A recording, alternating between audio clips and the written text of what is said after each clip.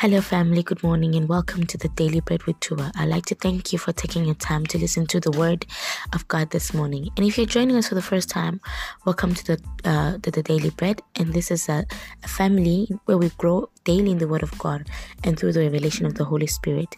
Before we start, as usual, we call upon God and ask God to help us understand the Word of God this morning. So in whatever you're doing right now, let's just take 20 to 30 seconds and call upon God.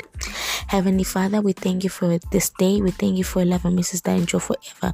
We thank you that your grace is our sufficiency. We thank you that your love, mighty God, upon us, mighty God, cannot be fathomed. We thank you, God, that you surround us with favor as a shield. We thank you that this is a day you have made, and surely we'll rejoice and be glad in it. Father, your word tells us that no eye has seen and no ear has heard, nor has it come to the minds of men what you have already planned for us who call upon your name. Father, we pray that, oh God, that your will may be perfected over our lives.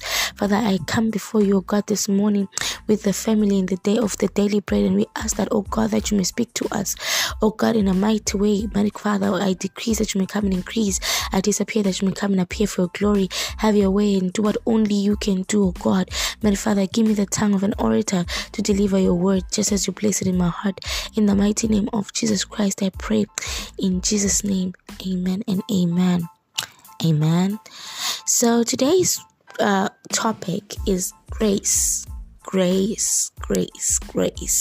We are going to talk about grace. Many of us, we always pray for grace, but maybe we do not have a full understanding of what grace is. And I'm quite sure you're familiar with the scripture that says, my grace is sufficient for you.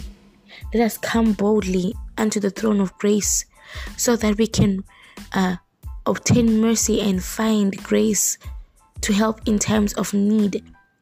We have grace everywhere in scriptures, but maybe we don't really understand what grace is.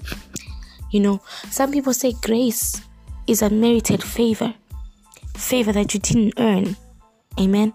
It's favor that you did not even do anything to earn, which is true. But one thing that I also found out about grace is that grace is a dimension of God that makes your life to be smooth.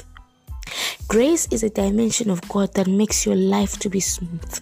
I'll give an example. When you are graced for a certain thing, you do not even think about that thing when you're doing it.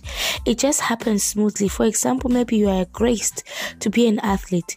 You'll find out that you don't really train as much. Not saying that you don't train, but you don't really train as much as another person that is working hard to be an athlete.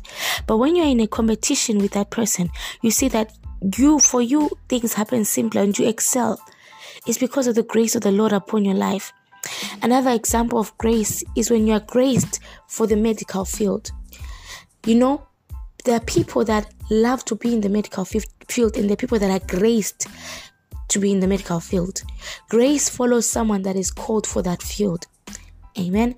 So you find out that as you are graced for the medical field, for someone who is actually working hard because they love the medical field, you tend to do things more easier. Things tend to be more easier for you when you are graced for that field. You don't really study as much, but you capture things so fast. If you're graced for the academic side, you find that you excel so much in your academics.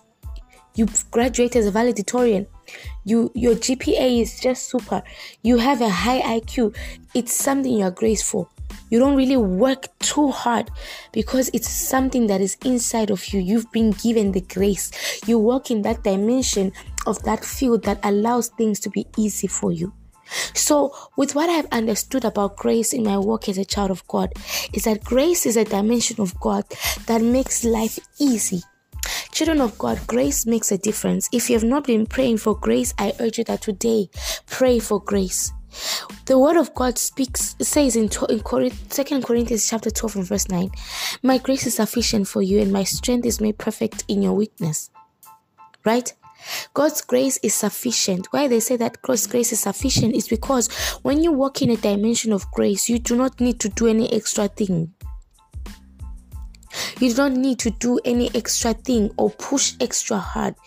You don't need to work hard or labor, because God's grace is the one that smoothens things out for you. Amen. I'll just give an example so that you understand what really the power behind grace. Some time ago, I wanted to get into a fast, and I knew that this fast was really important for me to get into. I knew that if I do not get into this fast, there are certain things that I won't be able to address, because of course, some things do not go unless by prayer and fasting. So I was like, I need to fast. I remember praying to God that God, give me the grace to fast. Give me the grace to fast, because I need to fast. I need to seek your face for this particular cause. I need to seek your face for this particular thing. And I remember correctly that after I had prayed, let's say on a Friday, and I was starting this fast on a Monday. People of God, from Monday till the end of the 21 days that I was fasting, I did not feel like I was fasting. It felt so smooth and easy for me. You know, when you're fasting, sometimes you get tempted with food. You get so weary. Sometimes you're tempted like, let me break at 12 because I think I need to eat because I'm working. I think I need to do this because this is like this. But there was nothing like that. God's grace for me in that time of fasting was more than sufficient for me. It was exceedingly sufficient. And to the extent that I was asking, I remember posing and asking God, is this your grace to fast? Because I don't even feel like I'm fasting. But although I am fasting, I've shunned everything that I like and what my body enjoys. But even when I'm seeing that thing that my body loves, maybe it's food. When I'm seeing that thing that I love to do, maybe it's a movie, or maybe I would want to watch a movie, I don't even feel the appetite.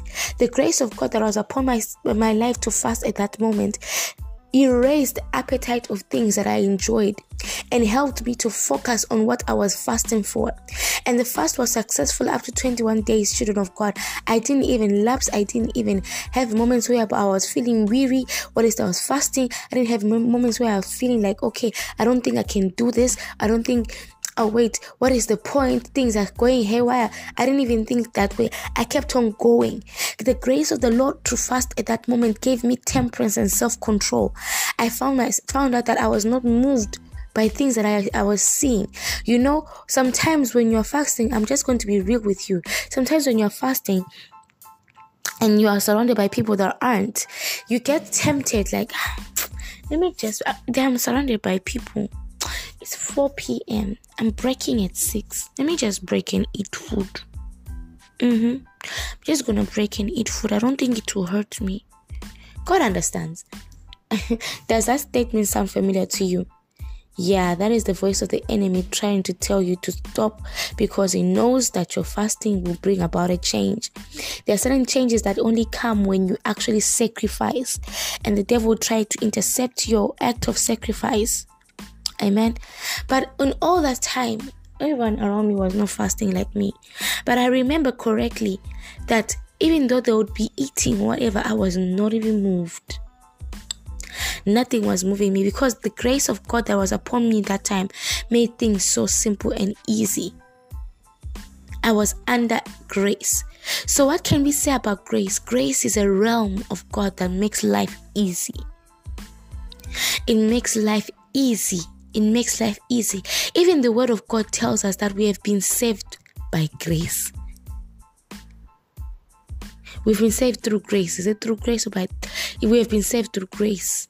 It is the grace of God that makes things easy for us. Jesus is that amazing grace that made it easy for us to be, to reconcile ourselves back to God and to be called God's children. Grace is sufficient for you.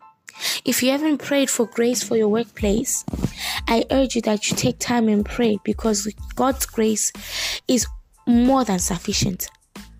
It is able to make things easy and simple for you. Now, before I go, I just wanted to actually make you understand, child of God, that grace doesn't mean that you have to relax because grace makes things easy. What it means that when I say grace makes things easy, it doesn't mean that you have to chill so that the grace of God works for you. There are scenarios where God requires us to be still and we watch the salvation that He has for us. But there are some other ways, right? Some other times in which it doesn't mean that you have to relax. Do your work and actually trust God to do the rest. And His grace, yes, will be your sufficiency. As you are doing that work, you produce greater results because you're working under the realm of grace. Amen? Under the realm of grace. If the Holy Spirit permits, maybe tomorrow we'll look at how you can increase the grace of God in your life, because also that thing as well is something that we have to understand.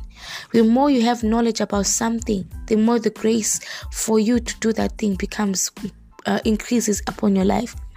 Amen. I love you, children of God. That's just the word of God that I have for you today.